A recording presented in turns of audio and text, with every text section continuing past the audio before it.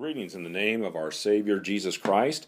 I am Pastor Glenn Thomas, Senior Pastor at St. Paul's Lutheran Church in Des Peres, Missouri, and it's a pleasure to have you with us for our Pastor's Bible class.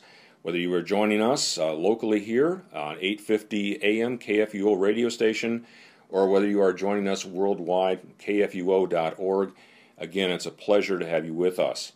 As we ordinarily do in this class, we'll be taking a look at the assigned scripture lessons for the coming Sunday. So in this case, it would be Sunday, June 21, 2020. And we'll be looking first of all at the Old Testament lesson that's assigned, Jeremiah 20, verses 7 through 13. I'm going to then skip to the gospel lesson, which is Matthew 10, verse 5a, and then 21 through 33. And then we'll end by going back to the epistle lesson, Romans 6, 12 through 23. Before we do that, however, let's begin with the word of prayer. In the name of the Father, and of the Son, and of the Holy Spirit. Amen. Lord God, Heavenly Father, we continue to come before you with thanksgiving and praise for all your blessings to us, but especially those blessings that come to us through your risen and ascended Lord and Savior Jesus Christ. We thank you that through him we have forgiveness and everlasting life, and we are privileged to be able to share that good news with all whom we encounter. We thank you also for your word, your revealed knowledge to us concerning yourself and all things. We pray that you would send your Holy Spirit to be with us and guide us as we consider that word today. And we pray all these things in the name of Jesus, our Lord and our only Savior. Amen. Well, as is often the case, we're going to see in both our Old Testament and our Gospel lesson a common thread or a common theme that runs through both of them. And I think I would summarize that common theme along the lines of the opposition of the sinful world to the true Word of God. Whether that is the proclamation of Jeremiah in the Old Testament lesson, or whether it is the proclamation of Christ in the gospel lesson. There is certainly danger for those who prescribe it, as we'll see in the case of Jeremiah and the disciples who are sent out, and there is opposition to what they proclaim. First of all, let's take a look at Jeremiah, and we pick up in verse 7, but there's been a significant and very relevant connected event taking place right before verse 7. And this is the leader who is the chief officer in the house of the Lord. In other words, the chief officer in the temple, named Pashur. And he overhears the truth that Jeremiah is proclaiming, has Jeremiah beaten and put in stocks overnight, and then has him released the next day. But Jeremiah does not back down at all, even after being beaten and placed in stocks overnight. He continues the proclamation of the word and says that says to Pashur, "The Lord does not call your name Pashur, but terror on every side." And that's actually a word play in Hebrew. And he is going to, now this Pashur is going to be the embodiment of the destruction and the judgment that God is going to bring down upon his people as the Babylonians are going to come and be the arm of God's judgment upon the sin and unbelief and idolatry of his own people. Toppling God's people finally in 586 BC, although there were even deportations prior to that for 20 or 30 years at least. And many of God's people are going to be carried away in exile as well. It's important to remember that back at this time, when it came to God's people, church and state were really one and the same. And so if you were a prophet like Jeremiah, and you were proclaiming judgment and doom and gloom is coming, you were almost seen as being treasonous, that you were speaking against the state and against God's rule. And of course, there were also plenty of other prophets who were telling the leaders back in those days exactly what they wanted to hear. They were the paid prophets. And so the real prophets of God, like Jeremiah, were seen to be pretty much just crazy, just off their rocker, preaching doom and gloom when there, in many cases, was prosperity at that time. So this is kind of what Jeremiah is up against. He has just had this happen to him, being beaten and put in stocks. And this section that we have, verses 7 through 13, is a very emotional section here. And it's one of what are called 6 different confessions or emotional interactions between Jeremiah and God that we have in the book of Jeremiah. And so let's get into starting at verse 7 here with this as background now. And a very interesting statement in verse 7. This again, remember, this is Jeremiah talking to God. O Lord, you have deceived me, and I was deceived. You are stronger than I, and you have prevailed. That word deceived, I don't quite care for that translation.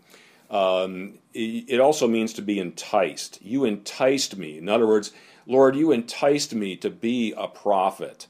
And in other words, he's almost saying to himself, what have I gotten myself into? And you almost hear some echoes of when Moses is just at his wit's end and says, in effect, that I did not give birth to all these people. How is it that you've laid all of them on my shoulders? And it's the same sort of thing. Lord, you enticed me into this, and I was enticed. You are stronger than I, and you prevailed. And in other words, here I am, and you have had your way with me, and here I am in this predicament. He goes on to say, I have become a laughing stock all the day. Everyone mocks me. So in other words, I've become a joke all the day, and everyone mocks me. You can almost hear the derision and the snide comments that others would be making about Jeremiah. Here comes doom and gloom on every side. Here comes terror on every side again. Let's hear what he has to say today. And, just in a mocking, sort of belittling sort of an approach. So that's verse 7. Verse 8, for whenever I speak, I cry out, I shout violence and destruction. And of course that, again, is true. That is exactly what is going to happen. He's calling for God's people to repent, or else violence and destruction is coming. For, he says, for the word of the Lord has become for me a reproach and derision all day long. He is, you might say, between a rock and a hard place here. He is proclaiming the word of God, which is the true word of God, but it is just become, as he says there, a derision to him. He's being derided for preaching the truth of God's word.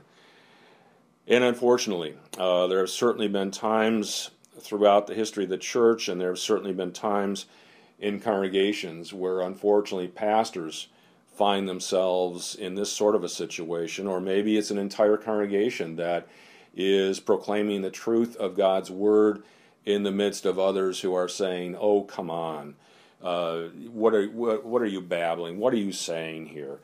And I think of especially some of the social things in our culture today that are seen by our culture as being acceptable and fine, and in fact even promoted in many circles of our culture, and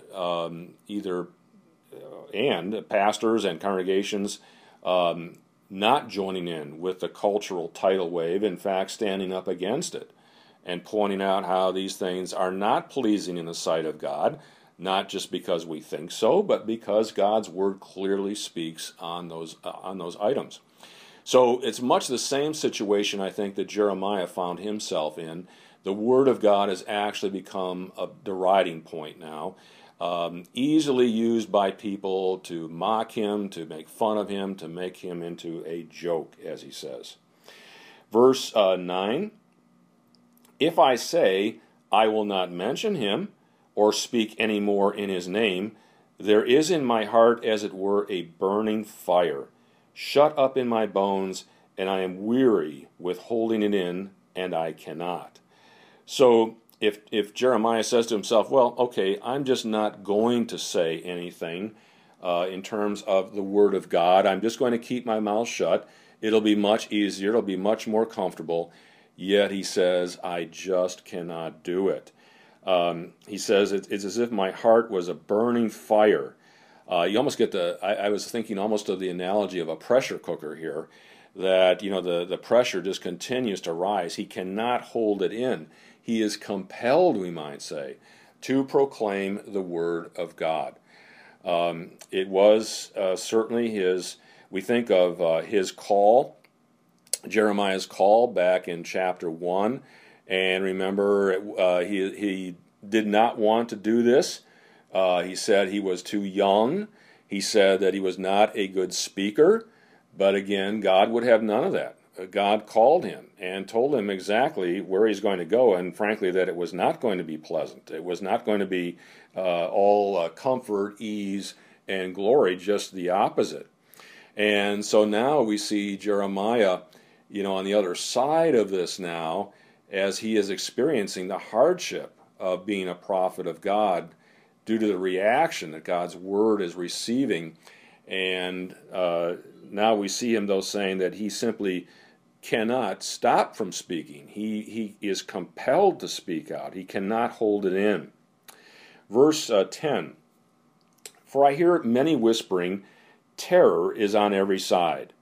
Now remember, the new name of Pashur was exactly that, terror on every side. That's what Jeremiah renamed him. And so you wonder here, Jeremiah says, I hear many whispering, terror is on every side. This again might be just a derision, kind of sarcastically saying, here's terror on every side again, and sort of whispering it under their breath, again, to mock him, to humiliate him, embarrass him. Denounce him, let us denounce him, say all my close friends, watching for my fall. The word denounce can also be translated report him. Again, remember that, as what I said before about this being almost seen in that day as an act of treason, if you were saying anything negative about the ruler, and therefore, by extension, you were thought to be treasonous. And notice who's doing this. It's even his close friends. Close friends can be translated also men of peace. In other words, those men with whom he is at peace, even they are turning him over, are betraying him, wanting to report him. Going on, perhaps he will be deceived, then we can overcome him, or we can prevail against him and take our revenge on him. You think of revenge for what? For proclaiming the Word of God. They want revenge on him because he's not going along with a party line. He's not saying everything's going to be just fine, don't worry about a thing. In fact, just the opposite. Now, verse 11, we hit a big turning point here. We've had, so far from 7 through 10, we've had, I guess you might just say, verse after verse of Jeremiah just pouring his heart out to God, and in a sense complaining about the state of affairs and things that are happening, things he's facing, the public derision that he is facing. And now, though, notice what's going to happen in verse 11. He, might say, takes his eyes off of himself and places them on the Lord. And all of a sudden, it's no longer about him, but he takes his confidence, he takes his strength in the fact that it's not just Jeremiah out there proclaiming. God is with him, and it is God's word that he is proclaiming. So starting with verse 11, but the Lord is with me as a dread warrior. The word dread, it can also be translated ruthless. So the Lord is with me as a ruthless warrior. Therefore, my persecutors will stumble. They will not overcome me. Notice here again, the reason for his confidence is the presence of the Lord with him, and knowing that the Lord will not only stand with him, but will give him the words and give him the strength and the courage that is needed. It's much the same. It's that wonderful presence of God, and thanks be to God that we have a God who delights in being with his people. Even in the wilderness, he was there as a pillar of cloud during the day, a pillar of fire at night. And we see when the temple is dedicated in Jerusalem, his glory comes and fills that temple with a cloud of great smoke. And then, of course, ultimately coming here incarnate to be with us, to tabernacle with us in the person of Jesus Christ. It's that presence of God with us that gives us the strength and the courage. We think of Jesus, for example, in the Great Commission saying to his disciples in Matthew 28, "Go therefore and make disciples of all nations, baptizing them in the name of the Father and of the Son and of the Holy Spirit, and teaching them to observe everything I have commanded you. And lo, I am with you always, even to the end of the age." It again is that promise, not just the promise, but the actual presence itself of God with us, whether we're talking here in Jeremiah's day or in Christ's day or in our day here today. And so that is why Jeremiah puts an end to his pity party, you might say, in verses 7 through 10, and now is back encouraged once again. Speaking about his enemies, he goes on to say, "They will be greatly shamed, for they will not succeed. Their eternal dishonor will never be forgotten." And, just thinking back, Jesus, talked about how the forefathers, killed and stoned the prophets, and you really see this happening. It is unbelievable the way the so-called people of God turn on those who down through the ages have been proclaiming the Word of God to them, even to the point of great physical harm and even death being brought to them. It's an eternal dishonor that will never be forgotten. Then in verse 12, again, Jeremiah, "O Lord of hosts, Lord of Sabaoth, who tests the righteous, who sees the heart and the mind, let me see your vengeance upon them, for to you have I committed my cause."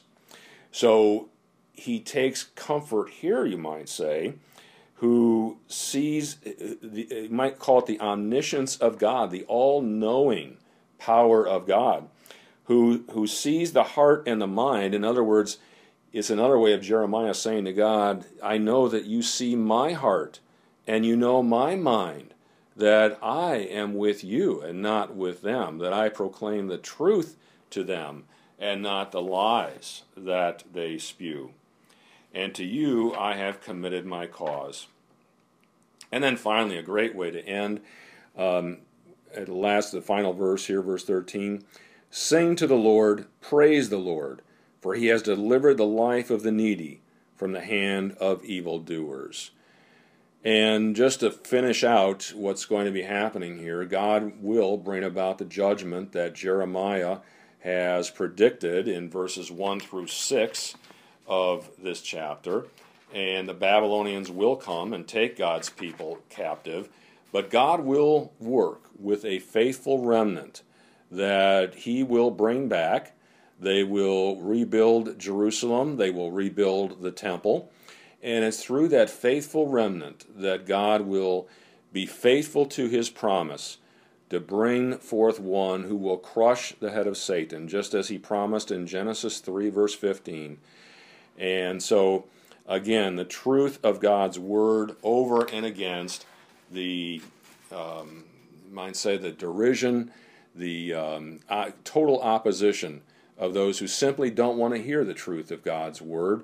They think it's wrong. They think they're the ones who are right. They think it is going to go just as they think it's going to go. And, of course, that is as I mentioned before, that is a problem the church has faced down through the ages. The truth of God's Word versus the, you might say, cultural interpretation of how things are going, how life is going, and the two not being one and the same. And it is the mission of the church, when such things occur, to obviously just be proclaiming the truth of God's Word in its purity, not what might be easily spoken or easily said just to blend in with culture, but to keep God's Word in all of its truth and purity, both in our hearts and in our confession and proclamation. With that, then, let's move to the gospel lesson. I mentioned that here also we are going to see a common theme of there being this opposition to what is going to be proclaimed, in this case, by the disciples. In Matthew chapter 10, we get Jesus sending out the 12 disciples. And it's interesting that in verse 5, he sends them and specifically says to them that go nowhere among the Gentiles and enter no town of the Samaritans. So Jesus has narrowed quite a bit, actually, their mission focus. They are to be going only to the Jews, the house of Israel, God's people living in Galilee, and that is the scope of their mission. In the first 4 verses of Matthew chapter 10, we'll just read here that we have the disciples named, and he, Jesus of course, called to him his 12 disciples and gave them authority over unclean spirits to cast them out, and to heal every disease and every affliction. And then the names of the 12 disciples are given. So Jesus is sending them out here with authority over demons, over diseases, and they are going to do great signs and wonders, of course, which would be calling attention not only to them, but much more importantly, to the message, to the words that they would be proclaiming. Now, we have we skip a lot of verses here and go down to verse 21. And here Jesus lets them know that things are not going to be, again, comfortable and easy and plush for them in the same way that God let Jeremiah know that when he called Jeremiah. Let me just read for you verses 21 through 23. Brother will deliver brother over to death, and the father his child, and children will rise against parents and have them put to death. And you will be hated by all for my name's sake. But the one who endures to the end will be saved. When they persecute you in one town, flee to the next. For truly I say to you, you will not have gone through all the towns of Israel before the Son of Man comes. Jesus here giving them what we might call a reality check of what it's going to be like for those who proclaim the gospel. Not only for them going out, but it is going to be this way down through the entire New Testament era, the era we are in right now. The message of the gospel will result in them, as Jesus says, being hated, absolutely hated, for his name's sake. And tradition outside of the scriptures says that in the case of every one of these except one of these disciples, they in fact were put to death as a result of their faith in Jesus Christ and their flat-out refusal to stop preaching about Christ. And that would include, of course, Paul, who comes later, is not in this group yet, but is made an apostle on the road to Damascus in Acts chapter 9. But he would be included in this kind of a prediction itself. And notice there that it even transcends family lines. That brother will deliver brother over to death, father his child, imagine that. Children will rise up against their parents and have them put to death. The evil that Satan brings about and operates in, with, and under is just an incredible thing, incredibly destructive thing, even crossing over family lines. And unfortunately, this is the way we in this country, of course, have a relatively comfortable existence. We may face opposition verbally. We may face other attempts to hinder our success, hinder the mission. But there are certainly, most certainly, places on the face of this earth right now where there is a threat to the even physical threat to people who are proclaiming Jesus Christ or believing in Jesus Christ. We should not kid ourselves. Those places have always, it seems, existed in the world. They exist to this day, and unfortunately will likely exist all the way to the time when Christ returns to judge between the living and the dead.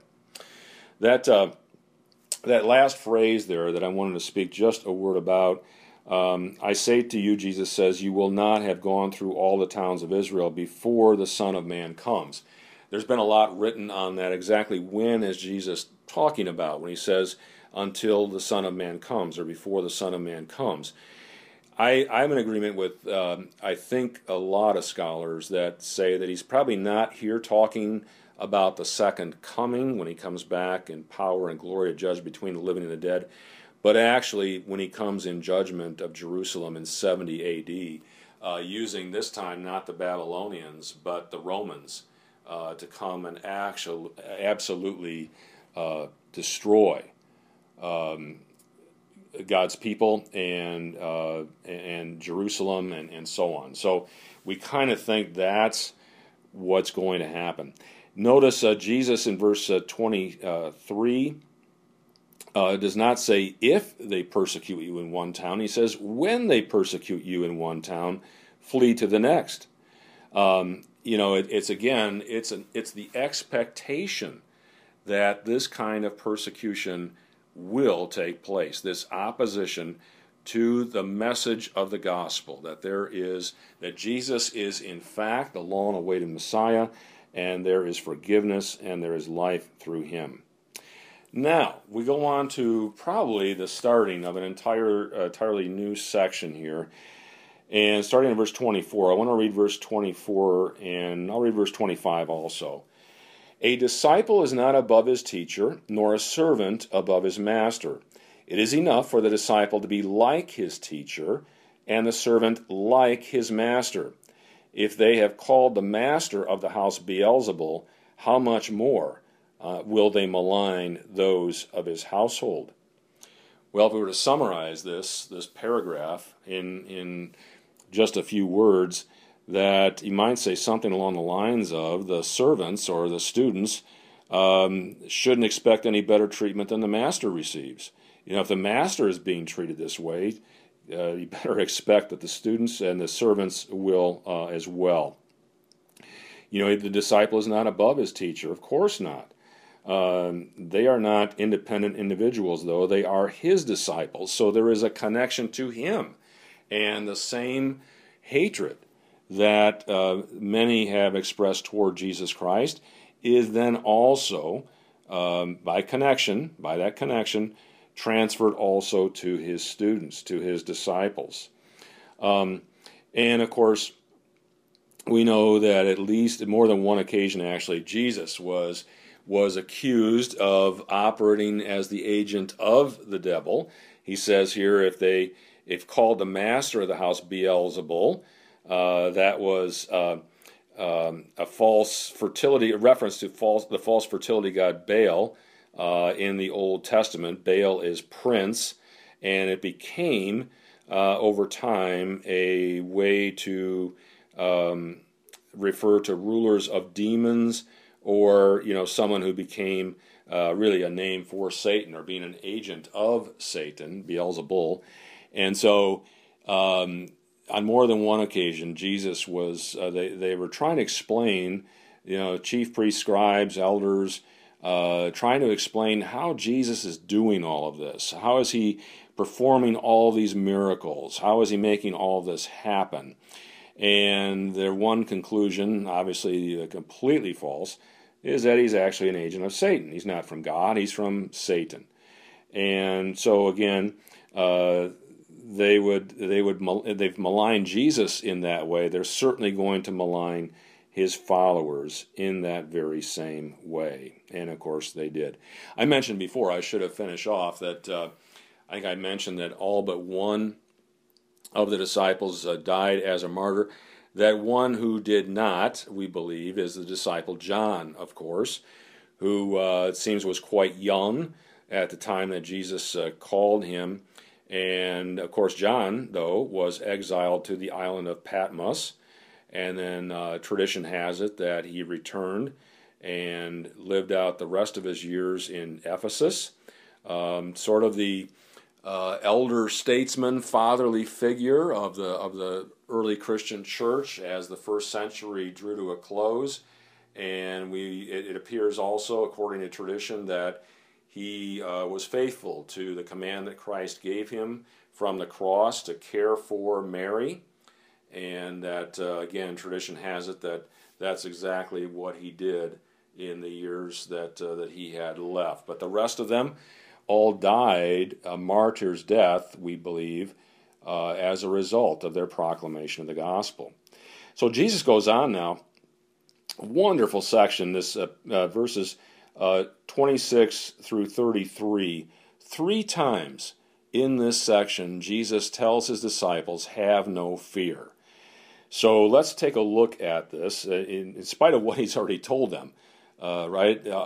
He's already given them this context in which they're going to be operating, but now it's have no fear 3 times. So verse 26, so have no fear of them. Who's the them? Well, it's those who are going to hate them, who are going to be absolutely opposed to them, who are going to malign them. Have no fear of them, for nothing is covered that will not be revealed, or hidden that will not be known. And Jesus, in effect, is saying that it's all going to come out in the end. In other words, things that are hidden now will be uncovered and will be known. And we can really think of that in 2 different ways. First of all, the sin and the rank unbelief that exists back then and down through the ages that sometimes might be covered over and not flaunted, that is going to be uncovered. That is going to be made known. But also, and I think even especially, the good news of forgiveness and triumph over sin, death, and the grave through Jesus Christ, which is hidden in many cases from those who don't want to hear it, who don't want to even entertain it, that will be made known as well. That will be uncovered, especially again on the last day when Christ returns triumphantly. So now, verse 27, what I tell you in the dark, say in the light, and what you hear whispered, proclaim on the housetops. It's interesting that several times, we think of in the Gospel of Mark, for example, this is a theme, that Jesus says, don't tell anyone what you have seen. When he, for example, has done a miracle, don't tell anyone what you have seen. It just was not his time yet. And here it is just the opposite. We have just the opposite approach. What I tell you in the dark, say in the light. What you hear whispered, proclaim on the housetops. So do not hold it in. Proclaim it. Shout it out for everyone to receive. And boy, what great marching orders for the church today. The very same type of thing. We think about those times perhaps in our own lives when we have failed to speak out. We have failed to proclaim it on the housetops. And we have kept hidden what Christ has revealed to us, what God has revealed to us. But boy, what great marching orders for our church, especially in this modern day, to proclaim it on the housetops. Don't hold it in. Through every means possible, proclaim that there is forgiveness and there is abundant eternal life through Jesus Christ. Verse 28, and do not fear those who kill the body, but cannot kill the soul. Rather fear him who can destroy both soul and body in hell. It's very easy just to glide over that verse. Don't fear those who can only kill the body. That's awfully easily said when it's not you who are the person who is in danger of being killed, of having your body killed. And that's exactly what these disciples eventually would be facing in their lives. But Jesus says, don't fear them. All they can do is kill the body. And of course, for the Christian, we know there is a physical bodily resurrection to come when our corruptible bodies will be made incorruptible on the day when Christ returns and raises us up, and our mortal bodies will be made immortal on that same day. So Jesus, in effect, here says, don't worry about the one that's going to only kill the body. Rather, however, fear him who can destroy both soul and body in hell. Fear the one who will, through his righteous judgment, send you away for an eternal existence apart from the presence of God. In other words, both a spiritual and a physical death as well. Then Jesus goes on, and there's a great verse of comfort here. He says, are not 2 sparrows sold for a penny? And actually they were. It was a currency called a 16th of a day's wage, a 16th of a denarius. You could get 2 sparrows for 1/16 of a day's wage. And the idea here is, how seemingly, in the big scheme of things, unvalued and unimportant these 2 sparrows are. If you can buy them for both, get them both for a 16th of a day's wage. And Jesus goes on to say, though, and not one of them will fall to the ground apart from your Father. In other words, even as seemingly unimportant as they are, not one of them falls to the ground without the Father's knowledge. He even cares for the lowliest parts of the creation. Next verse here, but even the hairs on your head are all numbered.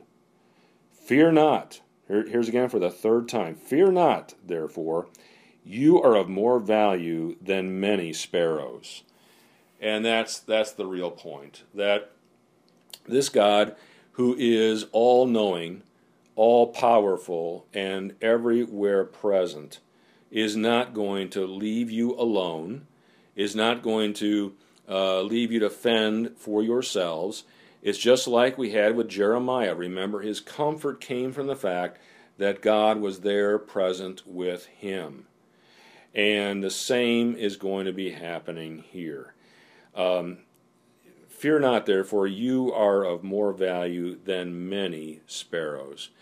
How comforting that is for us, not only as a church, as we think about the great value that God places upon us as his children, but even in our everyday, day-to-day living, that there's nothing that can come into our life of which God is unaware. There's no place we can go where we are somehow suddenly no longer in his presence.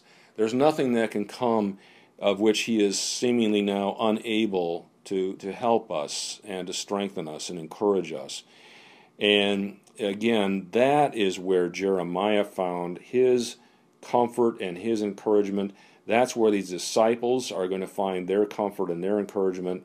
And likewise, that's where we find our comfort and encouragement as well. Verse 32, so everyone who acknowledges me before men, I also will acknowledge before my Father who is in heaven. But whoever denies me before men, I also will deny before my Father who is in heaven. The idea here of believing in the heart and confessing with the mouth, as Paul says, Jesus Christ before men, Jesus says, whoever does that, whoever acknowledges, whoever confesses me, and that's more than just Christ, but Christ as Savior, Jesus Christ as Messiah and Savior, I also will acknowledge or confess before my Father who is in heaven. So there is that assurance that we all have, that in our heart we believe, with our mouth we confess, and we are saved. And Christ presents us and confesses us to his Father, but the other side equally true. Whoever fails to confess him or recognize him before the Father, so also he, before men, so also he will not confess before the Father. In fact, he will deny him before the Father. And that word for deny is the same word in the original Greek language that is used of Peter denying Jesus 3 times in that courtyard right after Christ's arrest, before the rooster crows, exactly as Christ said he would. When you stop and think about this, what Jesus is in effect saying to these disciples is that your greatest fear should not be suffering for my sake. Your greatest fear should be being abandoned by God, for not just for a while, but for an eternity. That should be your greatest fear, your greatest concern. And Jesus reassures them that as long as they confess him before men, in other words, as long as with their heart they believe and with their mouth they confess, they are saved. So you can see again the great connection between this gospel lesson and the Old Testament lesson, the opposition that sinful humanity has to the truth of God's Word and its preaching and proclamation and teaching, and also the great strength and comfort that came to Jeremiah and would come to these disciples, that God would not abandon them, just the opposite. He would be with them along the way and would fortify and strengthen them as they proclaim the word that he gave them to proclaim. So with that, now let's go to the epistle lesson. Many times, unless it is a festival Sunday, the epistle lessons don't necessarily operate with the same theme or the same thread running through them. That's the case here in Romans chapter 6. Just a little bit of a review before we get started. In the previous chapters in Romans leading up to this point, Paul has clearly demonstrated the devastating results of sin and the utter sinfulness of humanity. He has clearly demonstrated that the law is not the way to be made right with God. He instead has clearly demonstrated that it is faith in Jesus Christ alone that makes one righteous, that pronounces one to be righteous by God in his presence. In the previous chapter, he has pointed out, and this is in Romans 5, the sharp contrast between Adam and the so-called second Adam, or Jesus Christ, that through the first Adam came sin and death, and through the second Adam, Jesus Christ, comes life, abundant, eternal life, and the forgiveness of sin. Now in chapter 6, Paul begins to look at the living of the Christian life. In other words, now that I have been pronounced righteous by God, now that all is right between God and me once again as a result of God's working, how do I live now in relationship to God in ways that are pleasing in his sight? I might sometimes refer to this as the living of the sanctified life before God. And while my being made pronounced righteous in God's sight is a one-time instantaneous act in God's grace toward me through faith in Jesus Christ, the living of the sanctified life is a lifelong process that begins and hopefully is one of continued growth with the Holy Spirit working in us through God's means of grace to continue to help us grow in our Christian faith and Christian living. Now, let's pick up here. We don't have a lot of time left. Romans 6, we're going to start at verse 12, and we're going to hope to get through verse 23. Let not sin, therefore, because everything I've said up until this point is true, therefore, let not sin reign or rule in your mortal body to make you obey its passions. You know, we think of that which rules or that which reigns in our body, that which tells us what we should do, that which we obey. And you can sense here this real battle, this internal battle that takes place every day, where Satan will, as Scripture says, roam around like a roaring lion, seeking someone to devour, will be there at every turn, at every step of the way, to try and entice us to sin. Unfortunately, we know as God's children that we are both at the same time saints who are sinless in the sight of God, not because of anything we've done, but because of the righteousness God has placed upon us by grace through faith in Christ. So we are saints in the sight of God, but at the same time, unfortunately, we know we are sinners who sin daily by thought, word, and deed, who need to repent daily of our sin, and not only ask for God's forgiveness, but for His help also in amending our sinful lives. And that's exactly what you get the taste of here. Don't let sin reign or rule in your mortal bodies. Verse 13, do not present your members or parts of your body to sin as instruments for unrighteousness, but present yourselves to God as those who have been brought from death to life, and your members to God as instruments for righteousness. So it's a dedicating of our entire being, the members even of our body, not to serve sin and evil and unrighteousness, but rather to serve God and be instruments of His righteousness in the sight of people. I think of Romans 12, verse 1 later on, where Paul talks about presenting our bodies as sacrifices to God, holy and acceptable in His sight, and that is our worship in the sight of God. It's kind of the same thing here. Everything that we are, everything that we have, is now used in God's service, no longer to serve sin. And verse 14, for sin will have no dominion over you, since you are not under the law, but under grace. And again, we pray for the Holy Spirit's help on a daily basis, so sin will have no dominion or no control, no ruling authority over us. We are no longer under the law.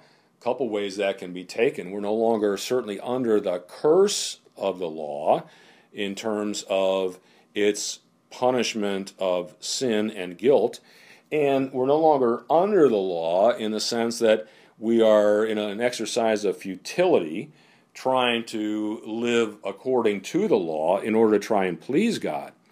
God has already bestowed upon us righteousness and forgiveness apart from the law, as Paul has said a few chapters earlier.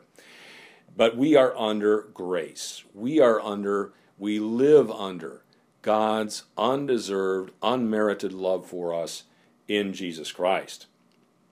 Now, going on, verse 16. What then? Are we to sin because we are not under the law, but under grace? By no means. Now, this is the way Paul started chapter 6. Should we sin all the more so that grace may abound? Kind of a real twisted logic. You know, should I sin all the more so that God has more and more opportunities to exercise His grace? Well, that would be an argument that is definitely coming from the sinful nature. There's no question. It's not coming from the righteous nature whatsoever. And Paul says, of course not. Next verse, do you not know that if you present yourselves to anyone as obedient slaves, you are slaves of the one whom you obey, either of sin, which leads to death, or of obedience, which leads to righteousness. Notice the divide here. There's no in-between ground. There's no gray area. There's no sort of, middle ground, median here. You're either a slave of righteousness or you're a slave of sin and death. And that which you obey is that which you serve in your life. And we pray, again, daily for the opportunity to be the slaves or the servants of our gracious God. Verse 17, but thanks be to God that you who were once slaves of sin have become obedient from the heart to the standard of teaching to which you were committed, and having been set free from sin, have become slaves of righteousness. And of course, all of that has happened as a result of the Spirit's working in those whom Paul was addressing in Rome and all Christians. It is the Spirit. As Luther says in his explanation of the third article, I believe that I cannot, by my own reason or strength, believe in Jesus Christ my Lord or come to him, but the Holy Spirit has called me by the gospel, enlightened me with his gifts, sanctified and kept me in the one true faith. It is nothing that we have done. It is nothing that we bring to the table. It is the Spirit who has worked in us through God's Word and water and Word, in most cases, I dare say, to those who are listening today, that has resulted in us being obedient from the heart to the standard of teaching to which we were committed, again, by the work of the Spirit, that we've been set free from sin. Sin no longer has us enslaved, not only temporarily, but eternally. We've been freed from that, and we have become slaves or servants of righteousness. Going on, verse 19. I am speaking in human terms because of your natural limitations. So Paul's, speaking about slaves and masters and obedience and that which we serve. He's using those images to try and teach them about this great divide between sin and righteousness in their bodies. For just as you once presented your members as slaves to impurity and to lawlessness, leading to more lawlessness, so now present your members as slaves to righteousness, leading to sanctification. Present, again, as we talked about earlier, present your members, all parts of your body, your intellect, everything you have and exist and consist of, present that all to be as being members and slaves to righteousness, leading to sanctification. Again, sanctification is something that we might say is being holy, it is being set apart for God's use. Sometimes we use the phrase consecrated in much the same way, that there is this ever-growing life of sanctification that God leads us in, and we follow the Spirit's working in us. Okay, final paragraph here. For when you were slaves of sin, you were free in regard to righteousness. Yeah, it was, again, the great divide between the two. We were slaves to sin. Sin determined what we did, when we did it, how we did it, where we were going to spend eternity. And we were free, Paul says here, with regard to righteousness. We had nothing to do with righteousness, actually. Verse 21, but what fruit were you getting at that time from the things of which you are now ashamed? Paul says, in other words, what good did all of that unrighteousness and slavery to sin do? And now you are ashamed of it. And you think of people that in whom God has brought about a great change in their life through the Spirit's working, and there are people who will look back on the things that they did, the way they used to live, and they will even say, I am completely ashamed of the way that I used to live before God worked in me and called me to faith in Jesus Christ. I can't believe that I lived that way. I can't believe that that was my lifestyle. And yet, that's when it's always time to say that absolutely all of that sin and all of that evil has been taken away by God through faith in Jesus Christ, as far as the east is from the west, as the psalmist says, and that God will forgive our iniquity and remember our sin no more. It is completely wiped out, completely taken away, and now we are clothed in Christ's righteousness. But as Paul points out here, what good did all of that sin and all of that unrighteousness get you in the end? You're nothing but ashamed of it now. Going on, for the end of those things is death. And when the Bible speaks of death here, it's not only speaking of the stopping of brain waves and the stopping of a pulse, but it's speaking of a spiritual death, being set apart from God and His righteousness and His gracious presence for an eternity. Now, finishing up, but now that you have been set free from sin and free from its curse, its dominion, its hold on us, and have become slaves of God, the fruit you get leads to, here's this word again, sanctification. So the result of living apart from sin now and in God's grace is that the fruit that we get, the results that we get, leads to sanctification or leads to holiness. And its end is, its goal is eternal life. And here's a great verse. For the wages of sin is death, but the free gift of God is eternal life in Christ Jesus our Lord. Notice here the payout, the wage, the pay at the end of the day, you might say, for sin is death. And again, that's not just a physical death, but a spiritual death as well, eternally apart from God. So that's the end. That's the benefit, you might say, of sin. But the free gift of God is eternal life in Christ Jesus our Lord. Notice there it is not. Paul does not say, for the wages of sin is death, but the wages of keeping the law, no, that's not what he says. He says the free gift of God is eternal life in Christ Jesus. It's in Christ Jesus. He is the source of that eternal life, and it is in and through Him that we receive that eternal life. And again, it is a free gift. It is nothing that we are asked to try to strive to achieve or accomplish in our life. In fact, we never could. It would be a futile effort. Thanks be to God, it is given to us as a free gift. So, I hope this time in God's Word has been helpful for you. These lessons will again be the lessons that most Lutheran churches will be hearing, and many others as well, on Sunday, June 21, 2020. And I would be remiss if I didn't close also by saying a very happy and blessed Father's Day to all of our dads out there, as June 21 is Father's Day in our nation as well. Let's close then with the benediction.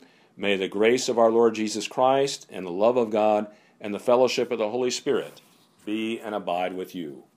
Amen.